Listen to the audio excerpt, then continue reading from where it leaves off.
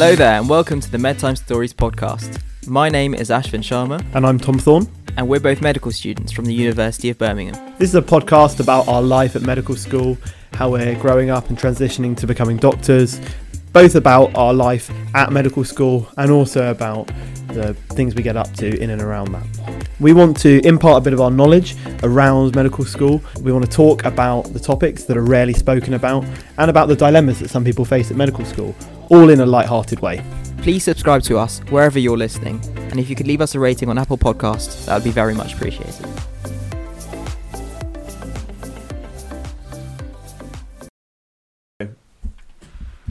Oh, yeah, honestly, mate, I feel absolutely knackered today. Just, what? Today in general, or just this week, or what? No, I just feel really tired. I slept really badly last night. I was having like really weird dreams. I think it's getting like genuinely. Nightmares. I think it's because it's getting closer to exams. I was genuinely like, I just didn't sleep very well last night. I kept waking up like every half an hour, like looking at my phone, and it was like 5:30 in the morning. I was like, I could just get up now. Did you? So I thought, no, I didn't. I went back to sleep. But it's just like You're so excited for your rest placement. Yeah, very excited. Yeah, but yeah, no. So I'm a bit tired today, so apologies, but we thought it'd be worth getting one out because we wanted to talk about OSCEs, which we'll talk about in a bit. But yeah, how have you been? Yeah, good. It's been a couple of weeks since we've I think last recorded. You've gone home. Yeah, you I went home for last Mother's weekend. Day. How was that? Yeah, it was good. Yeah, I went home to Brighton, so people saw on the Instagram probably. To be fair, most people got it right. It was me. It was me. Oh my god. So yeah. Yeah, no, I was the one that went home. So what? Like people just listening to this waiting to find out. Yeah, people can't wait. They can't control themselves. Yeah, so I went home, had a good time. Saw my mum for Mother's Day. It was really nice. And got to see my dad as well. And then also I saw my grandparents on the way home, which was really nice. Yeah, it was good. It was a good weekend. I mean, I'm not seeing my parents again before exams because I'm not going home before exams. So, Yeah, I mean, that's basically what I did. You had a fun weekend a couple of weekends ago, didn't you? Oh, we haven't spoken since, have we? No, We yeah. haven't, no. So I was going back home to celebrate Holi, and it was a good celebration. I really enjoyed it. But about half an hour in, basically, I didn't know what the sort of vibe was, and my dad's gone to India, and I asked him, I was like, is it a drinking event? And he goes, yeah, absolutely. So I brought all my alcohol, and then I got to the field, and I was going to like take it out and take it to the field where everyone's playing like Holi, but then people were like, oh, don't take it there, because people would just like nick your alcohol and just start drinking it. So I was filling it up from the car, so like every time I finished, I had to go back to the car and fill it up. And then it was my mum's car, and my mum's car auto locks. Like I don't know does your car auto lock? No. My car's not as modern as your mum's car. So I filled my drink, and then I accidentally left the keys inside the boot, and I shut the car, and then the car auto locked. And because you'd walked away for a few minutes. Yeah, because I walked away, and once I finished my drink, I came back, and I was like, well, the keys aren't in my pocket, and so it was left in the car, and the keys are attached. The car keys are attached to the house keys as well. So we didn't have the house keys, didn't have the car keys. But then I was my mum generally is like a bit of a worrier. So I was like, do I tell her now, or do I wait till the end to tell her? So I told her straight away, and then luckily that must have gone down really No, well. literally, she said the complete opposite to what I was expecting. She was like, we'll just enjoy the party, and then we'll deal with it at the end of the party. So I was like, yeah, fair. And the thing I was less worried about was the fact that usually we give our spare house keys to a friend. And so I thought we'd just get that spare house key, go back home, get my mum's spare car keys, and then come back and pick up the car. But my dad, just before he left to go to India, he changed the locks and didn't give our friend the new house key. He didn't tell anyone, did he? He didn't know. So he just changed the locks and dipped to India. And so we had no way of getting back into our car or into the house. And so we had to call RAC, and RAC came. And we waited literally about, I think, an hour and a half. It's a cruel joke, isn't it? Yeah, and then RAC came, and then RAC said to me, they were like, has anyone told you that I've got next to no chance of getting into your car? And I was like, no one's told me that. And so he said it'll cost £300 to open your car.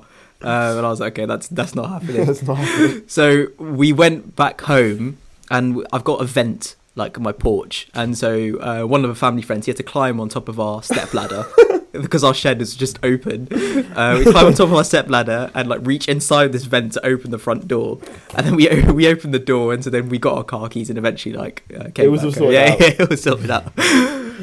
But So you ruined an evening for a lot of people by locking. you say ruined, right? Everyone had to stay back, and I'm sure they loved it. Was Like, it a they bonding really enjoyed it. experience? Yeah, no, they Everyone- did. They really enjoyed it, and I was getting like roasted throughout the whole thing. Just Yeah, without I mean, saying. I think the main reason that you get roasted is because you can't speak Hindi Yeah. as fast as the other people, and also because you lock the car. Well, I mean, keys in yeah. the car. Well, one, I was telling my mum that like it's her fault that her car locks or automatically. That didn't go down well, and then it was my dad's fault that he just changed the locks and just didn't. So you set- blamed both your parents for your own mistake. Yeah, Nice. exactly. Well Yeah, done. yeah. I think that's a really, really smart move. exactly. Yeah. Yeah. So Have you learned from your mistakes? Have you? yeah, I've learned and moved on. Did you yeah. apologise? Did you Apologise apologise? to my family. Yeah. Fair enough. As you should do. You just got to apologise at that point. Just take all Just the take the apologies. L's. Yeah, just take all the L's. Just apologise. Keep apologising, and then. So that was very eventful. Good day, and then it lasted for the whole evening as well. Yeah, fair enough. I'm trying to think what I did that weekend. I think absolutely nothing. Our other housemate is quite ill at the moment, so we're sending our wishes to him. He's got pneumonia at the moment. It's not funny. But... Why are you laughing then? It's just his messages that he sends. It's very confusing. Yeah. He messaged me saying that he was being treated for a community-acquired pneumonia, and then he re-messaged 30 seconds later to say suspected community-acquired pneumonia because I haven't had an X-ray. It's the most unnecessary. Cheers. message. Like the Cheers most for the medic, revision, like the most yeah. medic. Yeah, cheers for the revision. Curve Yeah. 65. Yeah, well, I mean, yeah. I hope he's a long way off that. I think he's just one. He's just a bit. No, yeah, he's confused. just a bit brain fog. Yeah, yeah. I mean, you've got brain fog at the best of time. But yeah. But yeah, so I had a very interesting conversation the other day with someone I know about the use of supplements and about like how he was like, if you take vitamin D Yeah. and vitamin K, Yeah. they're meant to improve like your well-being, and I didn't realise that until recently. And we're talking about like seasonal affective disorder and how Yeah. is that linked? Yeah, yeah. Do you know a lot about it? What, seasonal affective disorder? Or? Yeah, on like vitamin K, vitamin No, D. no, but I do know that like low in like vitamins does predispose you to like certain like mental health conditions. That's why. Really? Yeah. Supplementation is a big thing. Seriously, Yeah. is that not just because of general diet and attitude towards health? It's probably really multifactorial, isn't it? But it's interesting because he was saying how he takes vitamin D supplements and Yep. even vitamin K as well because the two are linked with well-being Yeah. and like good mental health. Yeah, And I it's know not about something- vitamin D. I'm not sure. I about wasn't sure vitamin about the vitamin K thing. No, I was like, I know vitamin K from like warfarin and Yeah, clotting. I didn't yeah. realise it was like impacted in mental health and stuff. Yeah, a lot of people swear by like multivitamins, and I mean I don't take any. I think everyone should like take some sort of supplementation. They say don't you though for especially vitamin D because we don't get enough of it. Yeah, we don't get enough of it, and I think that's probably what's linked to seasonal affective disorder. I wonder if it's more prevalent in like northern European countries because of the lack of vitamin D, and whether it's actually exposure to the sun that makes you feel like seeing the sun and light, which makes you feel happy, or it's the exposure to the sun means you have less vitamin D. It'd be interesting to see. I don't really know too much about it. So yeah, no, I had an interesting conversation about that. But yeah, I mean, you had your poster as well, didn't you? Oh yeah. Presented my poster on my project last Friday, so that was good. You had to present it to one expert, so-called expert, and one like non-expert, and it was from 10:30 to 12:30. So you didn't know when they would come around. So you had to just stand by your poster. Oh, really? I didn't realise this. Yeah. And You you weren't didn't given a get a time? slot, no. And I thought they come around together, but they don't. They come around separately. So one could come round in like the first 10 minutes or so, and then one could come in like the last 10 minutes. You really had no idea when they would come. But luckily mine came within 20 minutes, and the other one came 15 minutes after. And I knew who it was as soon as they walked into the room. Like I knew because it was a kind of a very like specialised topic. So as soon as he walked in, I knew it would be one of two people, and Yeah. he was the one I didn't want. So when he came in, I knew I was going to get like a grilling. So he proper grilled me. But no, but it was good. It was nice to always present. I do enjoy presenting and like public speaking. So Yeah. it was good. It was good fun. But today we wanted to speak about Oskies. Yeah, we did want to speak about Oskies. I mean, I've got my Oskies coming out soon, so Yeah, we thought it'd be good. Just isn't under it? 4 weeks. I've done the OSCE that you're about to do. Yeah, no, I'll be honest. I am quite nervous about it because I've not had a proper experience doing OSCE. So, yeah, being completely honest, I'm a bit nervous about it, and I don't know, any advice from you is welcome. Yeah. So I was preparing. We had a few messages actually from thanks. people Thank you. on our Instagram, which you appreciate, and people were often asking about a similar thing, kind of how to stay calm under the pressure. Because I think I remember doing MMI interviews, but it just feels like different. I don't know. If anything, I feel more stressed for an OSCE than I did for my MMIs. I remember... I don't really know how to describe it. I remember in third year when I went out with my auntie, and that was the day we got the email saying that all of our exams had been cancelled, our OSCE had been cancelled at least. And I remember coming back, and we had like quite a few friends over, and I think me and you both said that it's nice the fact that we don't have to do exams, but I really kind of wanted to do the OSCE because that's sort of the exam where you can actually sort of test your competency, especially in that first year of clinicals. What you've learned, you can actually put that into the exam. So I remember, I don't know if you remember that, I was sort of not disappointed that I didn't have to do an exam and just pass through to fourth year, but you sort of then come into fourth year saying, like, can I actually... And I feel like an exam ends up letting you kind of heighten your clinical skills and make sure that you do know everything, and without that kind of final step at the end of having to revise for an exam, get all those skills, link all that knowledge together, then you feel a bit unprepared. And I then had to go out and did an intercalation, which means that I haven't done an OSCE since second year, and had 3-4 stations on or something. So second year was 4 stations, and I think 5 minutes per station. 2 history taking, 1 manual blood pressure, and 1 like one exam. It was one exam, yeah. 1 history, 1 blood pressure, and then 1 explaining results. I think I had to explain some spirometry results to someone. I seem to remember. So I haven't really done much since then. So I've been trying to practice with you, and because you know a lot about it, so you're kind of explaining to me, and then I try and practice with different people as well. I think it's good because some people obviously learn in different ways, and it's quite good having like people's specific knowledge. So I know someone that did a neuroscience intercalation, and I practiced a lot of neuro exams with them, and they were offering me some tips and kind of going, this is a good thing, like don't forget to do this. And it's often nice working with different people because sometimes people have positive clinical signs, or it's just examining different people is a better way of doing it, I think, rather than practicing with the same person. I mean, there's one person that I mainly do practice with, but that's also because we work well together and so practice quite a lot. But I mean, I'm like I said, I'm staying up here till my exams because I think rather than going home and like practicing on my parents, I wanted to stay up and like practice with someone who knows how to give me feedback. Do you know what I mean? My parents don't know how to give me feedback. I mean, you did the opposite, didn't you? You went home before your OSCEs. Yes. So I wanted to know what your experience was there, and like how any tips that you've got for me. So when I was up here, we used to have a group, and after sort of our placements, we'd go to the hospital and we'd practice with each other. In the evenings? Yeah, in the evenings. For how long? I'd say a couple of hours. And so we'd all have a couple of cases, and we'd sort of do case histories. We'd all do the same cases. So if there were about 6 of us, we'd split up into pairs, and then we'd do the histories, and then we'd give each other feedback, and we'd come together as like a 6, and then discuss what we did, what we said, what potential other options are. So you sort of revise one topic altogether in that way. So that bit did take a long time. That's the only downside to that, because you're only practicing, and then you have to the whole discussion aspect, but the knowledge comes from that. And then I used to practice with my parents even when I was up here over FaceTime, so that was good. So I had a book, so I can't remember what it's called. I think you've got it. It's OSCE revision for finals or something. I'll link it in the description, the on notes. Our Instagram. On exactly. And so it's good because they were very helpful, and I would practice with them at least 2 cases. I think a month out, at least 2 cases a day with them. Really? Yeah. That sounds like a lot. And it was good because I'm getting the practice in terms of getting the history and asking them. The only disadvantage of that is, let's say... And you kind of started a month out, didn't you? I started about a month out, yeah. So it's not too much stress for me because I have been... I don't know, like I want to be...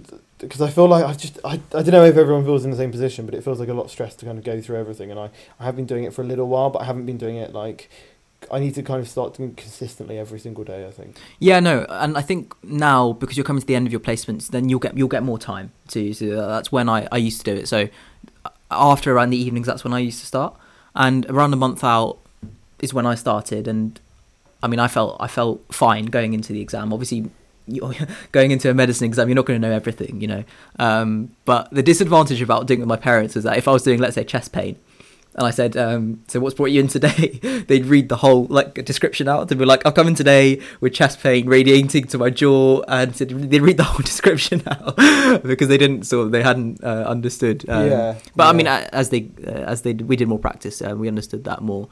So practice for me was like a big one, because for us, the breakdown is 3 minutes outside the station to read the whole case scenario, 5 minutes inside, and then an extra 2 minutes for questions. So essentially you have to take a history in 5 minutes, which is not realistic. And so that's why, I don't know if the way people take this, but I kind of think OSCE is a bit of a game.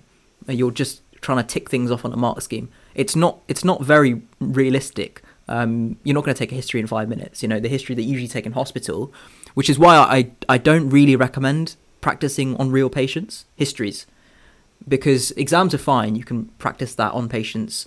Even that is maybe a bit iffy, because sometimes patients will take extra time to move around. And but histories, I would say practice with a friend, because I started taking histories and then we didn't time them. And I remember it would go over 10 minutes or so. And then you start to develop a structure. And then once you got your structure, you can refine it and then start to do it in 5 minutes.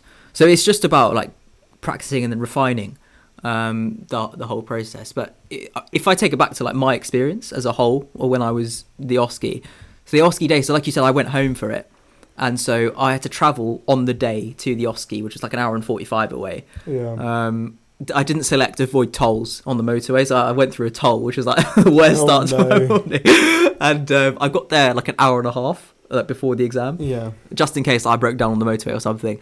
And what I did deliberately was made sure that I was very lucky that I had a friend in my rotation at the OSCE, and I wanted to spend time with him before the exam, because we literally did not talk about the exam that much before the hour and a half. And he is one of he's very calming, he's very calm. So I generally think that I'm quite a calm person. I don't usually get as stressed for exams, but surrounding myself with him, who's even calmer, he's really cool, really chill, it really put me in a good stead to go into the exam afterwards. So that's one thing I would say. Surround yourself with people who are like-minded in the terms of they want to practice the same things as you. You work well with them, like you said, you've got a good rapport with someone, and also someone who's not going to sort of stress you out. There's people who will name one thing after another, one thing after another. That's how much would you have gone over everything? Did you cover everything at least once, or how did you do it? When you talk about everything, though, I think for OSCEs, that book really helped me, because that would give me a rough idea of what they could ask. Because for example, in let's say cardiology, if they're not going to ask you in terms of a history, it generally is going to be chest pain or AF or something. They're not going to give you some sort of rogue syndrome. And the thing with an OSCE is that you're not trying to get the correct diagnosis. It's the whole process to get to that stage, isn't it? Yeah, which is what people don't appreciate. They go, well, if I don't get the diagnosis, then I fail the station. It's not the case at all. No. You probably lose a couple of marks, but if you gave a good list of differentials, then you might not lose much or anything at all if you backed up why you thought your differentials were that with good explanation. Yeah, exactly. So I would have a whole structure. Okay, if we're doing a cardiology history, these are the questions I would ask. And as long as I followed that, and the patient will always give you something, that's the thing in an OSCE, is they always say they're not trying to trick you, and they're not trying to trick you. They will always give you something, and you have to make sure that you latch on to whatever they're asking. So I remember in my history, one of my histories, my first history station, this patient had rheumatoid arthritis, and they were concerned about how it would affect their work. And she said that very soon into the history. And so that was a cue that you had to pick up on, the fact that, she was concerned about her work, and then you had to follow up her concerns. And that's where the whole sort of ice bit comes in, you know, what your concerns, your expectations, your ideas. Yeah. So that's another thing, just trying to pick up, and although you have a formula in your head, you need to be flexible enough to adapt. Yeah, no, I completely agree. I think that, yeah, no, it's just, it comes with practice, doesn't it? And the more I've been practicing, the better I've been got at kind of being succinct and just going over stuff and practicing, talking to different people about the same thing, because they might bring up different questions. Like today I went over inhaler technique, and in front of a consultant and a whole group of people I explained it, which kind of felt like it was putting me under pressure, which I think was quite good, because then I felt like I was actually explaining it properly and I was remembering how I needed to explain it, and making sure and checking after each bit, and then checking their understanding and making sure I was safeguarding and kind of going, if you have to use it more than 10 times then you should call an ambulance and that kind of thing. And I was like, actually, what I forgot to say was to recommend leaflets and to recommend kind of any further advice. And so now I'm like, always remember to do that. Do you know what I mean? The things that you get wrong when you're practicing stick in your head more than the things that you get right. Yep. Like, I remember doing practice with you and forgetting 2 differentials, which were hyperglycemia and anemia. Yeah. And now, like, after everything, I'm like, could this be anemia? Could it be hyperglycemia? Because they're often quite nondescript, aren't they? And what they end up resulting in, and so it's often quite good to have at the back of your head for differentials. Yeah, those 2 things. And what you said as well, like practicing it out loud is a big thing. Yeah, I've always felt that if you can read something, say, oh yeah, you're going to mention that, but you have it in your head and you don't actually say it. But if you're actually explaining something like inhaler technique or explaining a drug, there's got to be something about saying something out loud which kind of reinforces neural connections and something. Because I've seen people sit there and kind of read over this stuff, and I just find that like a lot of it just goes through my head like a sieve.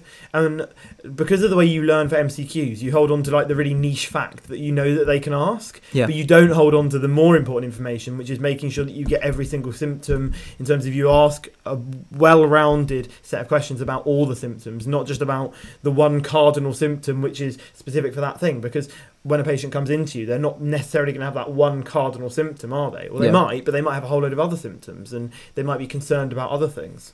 But yeah, so I think I've really appreciated practice is just key, and just making sure you're getting the same kind of the things. And there's more in similar in for each of your. What I've realised from practicing and not having done a big OSCE before is that there's more in kind of similarities between every history you're taking than there are even differences, even between something like gastro and resp, in that you need to ask about presenting complaint, you need to ask about kind of ideas, concerns, expectations, you need to do a systems review. The questions inside that will likely be different, but often people will have pain, so you need to bring in Socrates. And then often people they've got a relevant social history, or they've got a relevant family history, or their past medical history is important, or their past surgical. And these are things that you have to ask for every single history. And what I do is, before kind of going to a station, is I write them out on a bit of paper to make sure that I don't forget anything. And it might seem like simple things that I wouldn't normally forget if I was asking a patient just on the ward and I had 20 minutes, but in 5 minutes it's easy, and under stress it's easy to forget. So I think what I've realised is making use of those 3 minutes when you're outside. I went through a alcohol abuse case earlier, and I was writing down, kind of make sure I'd mention CAGE and Audit C, just because these are good things to put in, that you know a questionnaire to screen someone for the alcohol use. And I even brought in that I knew about a couple of the different drugs, because I think it's useful. Yeah. That's exactly what I did in the 3 minutes. So I know the OSCE format varies between med schools. So so this is just the way it works in Birmingham, where we have 3 minutes outside. Yeah. So for example, in the rheumatoid arthritis, or if I had a neuro history, in that 3 minutes, all I'm writing down is things like weakness, like vision, headaches, like anything to differentiate. And then like red flags. So red flags. Or I always, every single one, I'm there writing down fevers, night sweats, weight loss, because if I don't ask about all 3, they won't. You don't get the mark. And it's just like, I need to make sure I ask about all of these things. And if it's like a neuro red flag, then I'm thinking, have there been visual changes? Have there been headaches? Have there been nausea, vomiting, and these kind of things? Was there a really acute onset to something? Has it been really insidious? Have you noticed? And then on like a neuro one, you might go, well, have you had hemoptysis recently? Have you been coughing up blood? Have you noticed blood out of your back passage because you're thinking maybe a metastasis or something like that? So these are just relevant, quick questions to get off in like a systems review as well. So if I take you through my experience about the OSCE, so we were sitting in a room. We got directed to a room. We were the afternoon session, and so we sat into a room, and then we could just see straight through the window, the little hole in the window, the first group leaving, And we saw one. It must be a bit demoralising. We saw one guy leave with his head in his hands like that. And so Really? that's even before we started the exam. Oh no. Like, what's going on here? Yeah. And we sat in this room and they're playing like really like calming music in the background to try and calm us down with like loads of like visuals. I don't know what they were trying to do. Oh, And that would just annoy me. I think. and so there was 10 of us, 10 stations. One was a rest station.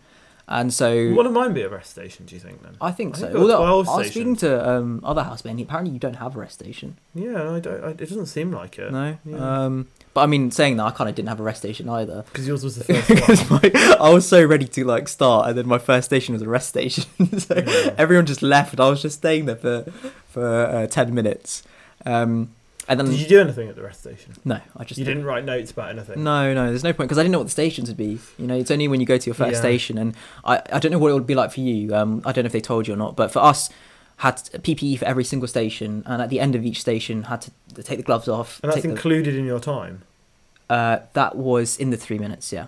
Oh, in your 3 minutes In the 3 minutes beforehand? before. In the 3 minutes before. Okay. I was going to say otherwise, like, because history is so short, and if history is 5 minutes, then you're spending 30 seconds at each end to take it on, to Yeah. put it on and take it off. So literally, I'll be like gloves. I'll be reading the case at the same time, and then like putting my apron on, and then. Oh, really? Yeah. And so the first station, it was a case, and they told me it was like a case-based discussion, and I was reading the case, and I had like all my differentials, and I was just ready to go in, and then I go in, and then he brings an X-ray like KUB in front of me, Yeah. and he goes, interpret this X-ray. This is just how I haven't prepared for this. I was thinking like completely different, like he's going to ask me questions on everything, and so Yeah. I was like, okay, like just take a step back.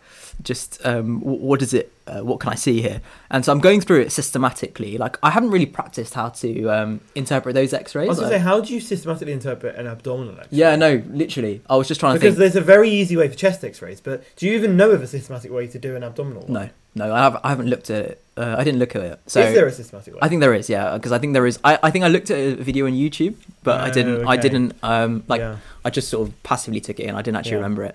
And so in that first station, he was interpret the X-ray, and so I'm just looking through it, just saying, "Oh, can I see anything in this X-ray?" And so I just said a load of stuff. I was just like, "I can see this and this and this," but I just couldn't see any pathology, and Okay. so I ended up saying, "Okay, so this is a normal X-ray," and so I presented that, and this examiner, I could tell from his name, and he was quite an old dude. He was like an Indian guy, Yeah. and he just looked so. This cracks me up. Whenever I feel bad about doing Osties, like, this is the thing that makes me think, I know how well you did. Like, I know you did really well. And this is the thing that makes me think, you can still mess up a station and you can still do fine. Yeah? So then he just looked at me, and he looked so disappointed, like a little like an uncle, just to be disappointed at you. He got a pen, yeah. He got his pen, and he was like, "There's a stone here, here, and here." So he literally pointed out 3 kidney stones to me Yeah. that I'd missed, and I'm like, "How did I miss that? Literally, how did I miss that?" Were they really obvious? Yeah, You it know? was so obvious. It was so obvious. And when I looked at first, I just said it was a normal X-ray. Yeah. And so that was not the best start. And then Yeah. but then because the case was about urosepsis, and so then they begin to ask you questions about the case, and so then he's asking the questions, right, and then saying like, what's the most common composition of a kidney stone, etc. Yeah. And then I just look in front of him, and I can just see on his table, he's got the mark scheme in front of him for each question. Wasn't he marking it on an iPad So, as well? yeah, though? so he had his iPad, right? He had his glasses on, and then every time he'd go to his iPad, he'd put his glasses on his nose like that, and then he'd look to the mark scheme to see like if it matched up. So every time he did that, I was just like, "Oh wait, he's got the mark scheme in front of him," and so I then I realised, I was like, "Oh, okay, the mark scheme's there." So I sort of like put my eyes down, and I could see the answers to all the questions. So then he was just like, "What is dear. what is Q sofa?" And I was just like, I knew what that was, like what it was. But then he said, "What are the components of the score?" And I had no idea what the components of the score was, but I could see the answers in front of him, and so that was my highest scoring station. Oh, no. So even though I missed the stones in the X-ray, Yeah. that was my highest. That was my highest scoring station Fair enough. for the whole thing. So usually they're quite nice, everyone who goes Okay. in. Okay. So you go in, like, say hi, hello. Obviously, no one's shaking hands because of COVID. Yeah. But everyone like greets you with a smile, say hi, like sit down, like make you feel quite comfortable. Yeah. I was quite lucky. Everyone was super nice, apart from this one dude. Yeah. Who wasn't nice to other people, from what you told me. No, so literally, I walked in, like, have you seen the scene from The Apprentice? Where, like, Claude. Claude walks in, and Solomon just Solomon's got like sheets, just it's like just, sailboats. It's just boats. Yeah. So you give me 2 sheets. Yeah. One of them's just full of sailboats. That is how I felt. I literally walked in. I was like, "Hi, like, how are you?" Yeah. And he didn't look at me. He pointed his pen down, literally like waved down. He's like, "Sit down." And I was like, "Oh my god, what am I going to do here?" And I could tell from the case it was ulcerative colitis. Yeah. So then he said, "What are your differentials?" And so I said ulcerative colitis. And then I think I said something like, I said hepatitis A, man. I don't know why I said hepatitis A. I said hepatitis A. And he just looked at me and he was like, "Hepatitis A? Why'd you say that? Why'd you say that?" And I was just, "That's a good question. Why did I say that?" So I was just like, "No, this." I gave another sort of differential. He was like, "What are the microorganisms that cause this? What's cause this?" And then he said, "How would you treat an exacerbation?" And then I started treating it like that. "You really treat it that way? You sure you treat it that way?" So this guy was proper like grilling me in the not station. okay. No, like, I don't think he's supposed to do that. They're not. No. Because my someone I know who was my dissertation supervisor, and I've done a lot of research with, they are an examiner because they're doing a PhD at the moment, and they were saying that the way that it's run is really, really, they do run it in the most objective way. Like they make the examiners go to a course to make sure that they're doing it properly and that they're doing it in a fair, kind of non-biased way. I mean, there's always going to be some level of intrinsic bias. You can never eliminate everything. And sadly, that's always going to be the case, unless you've got 100 people to watch videos of everyone's OSCE performance. Yeah. But yeah, they try and make it as objective as possible, don't they? So yeah. So, and then he asked me a question saying, "What is a common drug that is like contraindicated in these people?" Yeah. And I had zero clue at this stage, and so I just said aspirin, and it wasn't. Afterwards, apparently the answer was loperamide, and he looked at me, and that was the last question he asked, and he said, "Okay, that's fine.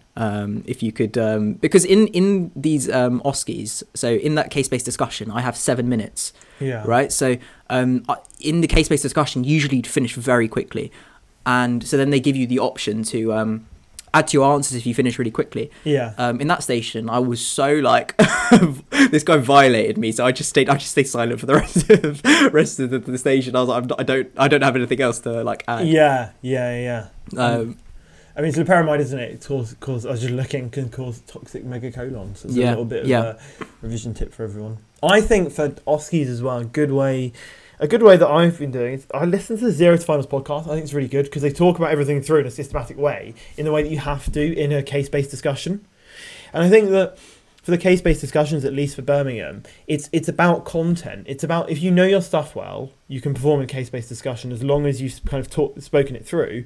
And the revision for case-based discussions and MCQs is quite interlinked in that the better you know the topic for MCQs, the better you should know it for case-based discussions. Do you not agree with me there? No, 100%. And it's all about management. So differentials, and then how you'd manage it, what investigations you do, and knowing why you do that. So in that station as well, he said, "What investigations do you do?" And I said, "Potentially do this and this." And he was like, "Pick one. Which one will you do?" And so it's good. I think with bloods, they always say you can always list off a load of bloods to do, because usually in every sort of case. But then if you get quizzed as to why you're doing it, I mean. But you can always say something, right? So like for CRP, you can say, "Oh, I don't want to check their like."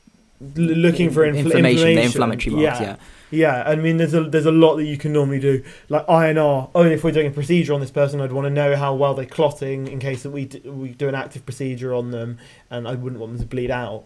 And then FBC for like anemia and for infection and stuff. But there's some that are a bit more kind of tricky, and people will randomly go like, "Oh, I want to do use and ease," and they're like, "But why?" but Yeah. like why? What are you looking for in a use Yeah, needs exactly. to actually work out? Like even in like a pneumonia, you'd want to do a use needs because you're looking for urea, but you'd actually have to probably kind of go that because you need to know why you're doing it. You can't, like in the real world, you can't just order a bank of blood tests, can you? You Right. can't, because you'll find a whole lot of stuff that you're not looking for then, won't you? Yeah. So But also in the structure, the way they teach you to answer these questions. For example, management, they'll tell you conservative, medical, surgical. And that is correct. And in different med schools, they probably give you different times to answer these questions. But for us, for example, in a 7-minute station, it was 5 minutes for histories and 2 minutes for questions. And in my first station, I think one of the last questions, she was like, what drug would you give this person for rheumatoid arthritis? So then I said, okay, in terms of medical management, I would give them DMARDs. loading dose of steroids to start them on, and then you'd want to transition to DMARDs, wouldn't you? Yeah, so for example, methotrexate. Yeah. But because I didn't say it straight away, I was giving Yeah. the whole like spiel of like giving the proper answer. Yeah. The bell rang before I even had a chance to say methotrexate. Yeah, so I was like, I was oh, just trying she to was like, leave, next yeah. station. I was like, oh, bro, like so. Really? Yeah, They're literally, that I harsh on you? didn't even. Yeah, it's very strict on times. So if you said it as you were leaving, they wouldn't give it to you. I guess I could have, but I didn't. I don't know why I didn't. I should have. They're like, methotrexate, I just said it wandering off. But in the I've said it now. in the case-based discussions, though, when they ask you a question, Yeah. I only learned this as I was going along in the exam. Sometimes it is very good. They always say this to you, and it never makes sense until you're actually in the OSCE. Sometimes it's good not to answer straight away. Just take a pause in terms of. I've realised this from doing practicing with you, that if I just kind of list off a whole load of differentials without thinking about it systematically, I then get to my investigations and go, actually, I'd want to do this investigation because of this differential that I didn't mention earlier. And then it appears less organised, and you just won't get the marks because there are marks for how kind of organised you are in your approach, aren't there? Yeah, and because I was given a case where I wasn't expecting the questions they were asking me, for example. It was something where I thought it would be something else, and they were asking me different questions. And this was about one of my last stations. So by this point, I'm sort of getting the hang of the format of the OSCE. And so at this point, he asked me a question, and that was when I took a pause and I really actually thought about what he was asking me. Yeah. And that made sure that I gave like a better answer, because in my first station, if I go back to that kidney, the X-ray station, I finished so quickly that he said that, you can add to your answers, you can do whatever you want. I knew the thing that I did wrong was the X-ray. I represented the X-ray, even though he gave me the answer. Yeah, I don't know if you did much there. No, I don't think I did much there. But no. for most other stations, they said, would you like to add to your answer? And at least at Birmingham, it's not negatively marked, so it's No, worth going right, back if you right. then think of something afterwards. You're not gonna. They won't then mark you down because of your presentation being worse, but you'll go, oh, they thought of this. And Yeah. you've got the opportunity to get extra marks. And I don't know if you know this, but that you also have the case inside as well, so you can refer to that as you're speaking to them. So Yeah. it's not like you have to remember everything outside and then go in and talk about it. That you have it in front of you, so you can talk to them about it. So that's the case based and the sort of the case-based discussions, the histories as well. Like I said, practice getting it in that 5 minutes. Yeah. Start by just doing it. Don't time yourself. Then once you get everything together, I used to focus a lot on the presenting complaint, a lot. Yeah. So like we said, writing down in that 3 minutes, I would write down always for every history station. I'd write down ice, and then the symptoms you'd associate with that specialty. Yeah, I think that's really good. Yeah. And then in terms of the practical station, because of COVID, we only had one practical station. Yeah. I think you've got the Four. four. Okay, four. Yeah. So we didn't have any exams. We only had one practical station, which was oxygen therapy. And so that was fine as well. It was. Didn't someone ask you if someone had a COPD exacerbation, what would you put them on? And you just had to point at the Venturi mask. Venturi mask, yeah. And you didn't have to name which one, did you? You just No, point. no. Well, because obviously it depends on like how much they need to, but Yeah. you just point at which Yeah, one. so no, literally that practical station was. Because didn't you learn that like blue was the lowest, and then Oh, it was, yeah, like, I had a whole you way of learned the remembering order. it, You're yeah. like blue. What was it? Blue, white, orange, red, yellow, green. Have you remember? Is that right? That was one thing that I remembered like a couple of days before the exam. Yeah. So it's one of those which just fallen out of my head. Yeah, and then I learned about the different gauges of cannulas and how much you can give them a minute, and you were like, you don't need to know that. But Yeah, you don't need to. because it's about principles, isn't it? You can look on a cannula. You could look on a cannula when you're there about which is the biggest. You look at the gauge, and they should all say, and so you know what. Yeah, but saying that, sometimes they do ask you really like stupid, like niche questions. You know, like the components of Q-SOFA or the components of Waterloo. I got asked. The components of Q-SOFA is respirate above 22, systolic below 100. Knows it. ECS less than 15. I know that because you told me to bloody learn it. I only learnt it on the day looking at the mark scheme. But Waterloo, no, I had no idea. Right, yeah. No, I think it's a good place to wrap up because I think you've especially given a lot of good, useful advice. Yeah, I guess before, like we do, in terms of the resources that I used. Yeah. So for histories, I used the book, which we'll link, and I used to watch a lot of YouTube videos. So I used to type in CSA onto YouTube. And there's someone that you recommended, wasn't there? There's also so the CSA is it's sort of GP trainees, I think, taking histories, and there's commentary as well in terms of what they're doing right, what they could do wrong. Okay. So even though it's probably a slightly higher level than what we need, it does give you ideas in terms of what to ask for the history. Yeah. And there's Dr. Aman Arora as well. He's very good, and also a GP, and gives you tips on like ice, and he's also history taking. There's Arun Kiru, so ARUN KIRU. So he has a couple of videos, not many, but the videos that he does have, like really, really good. I used him for like my Breaking Bad News sort of model answer. I didn't use spikes. And which is a Birmingham thing. Which is a Birmingham thing, yeah. And there's a few other resources, like Oski Sense is a new page that is on Instagram. I think we've put it on our story a couple of times as well. They've got cases for different specialties. Really, really good. I had a look at it when they, like messaged us about it, and it was really, really cool. Really cool. So the more practice you get, the better. Practicing with other people rather than patients. Yeah. And in terms of calm, like being calm, for me, staying calm is all about like the preparation, to be honest with you. I agree. I think the more that you practice, and the more you practice in a simulated environment, which is quite similar, so you end up starting kind of slowly, then maybe you practice in a group of 3 or 4, so you've got people watching you and it puts a bit more pressure on you, and then you time yourself, then you're simulating the OSCE as best you can. Yeah. And so because of that, when you come into it, it's not such an alien environment. And they always say like perfect practice makes perfect performance. Practice makes perfect. Okay, yeah. So it's really, really weird analogy that I watch a lot of boxing, and in the weigh-ins, right, a lot of them are quite crazy, but a lot of them are really calm before their fight. And the interviewer always asks them like, "Why are you so calm? Like, how are you feeling?" And they always say a lot of them say one thing. They say the work's been done. So the work's been done. So I believe in what I've done, and now tomorrow it's just about executing it on the day. Yeah. So that's literally it's a good way of thinking about it. It's a very good way to if you've done the work, it's just about staying like in the moment, whatever you need. So I used to just, if I sometimes would like feel a bit nervous, you take a step back and think, okay, I've done the work, I've done the practice. It's not going to sort of go away. To an extent, it's sort of ingrained within you.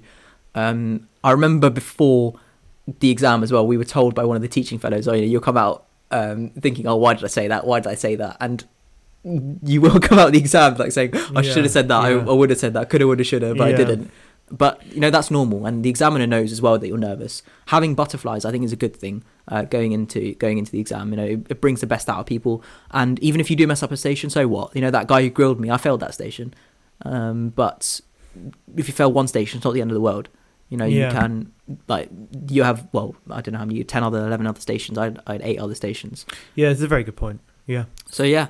But no, best of luck, everyone, with your OSCE preparation, and to all the people that have done their OSCEs already, congratulations. Yeah. But hopefully I'll update you on kind of after my exams and my journey doing OSCEs, which I'm not super looking forward to. But I mean, it's like you said, it's practice makes perfect. I likened it to Duke of Edinburgh, like really weirdly. When you're actually doing the walk itself, it's the worst thing in the world. But then when you look back on it, you're like, that was actually quite fun. That's a bit sadistic, mate. But yeah, anyway, Thanks very much for listening, guys. We'd really appreciate it if you could leave us a rating on either Apple Podcasts or on Spotify. Give us a follow on Instagram at Medtime Stories Podcast, and give us a follow on Spotify and Apple Podcasts so that you get updated with all of the new episodes. Thanks very much for all the people that sent in messages and asked us to kind of give a little kind of comment on what they wanted to hear about. We really appreciated that. And yeah, once again, have a great evening and we'll speak soon.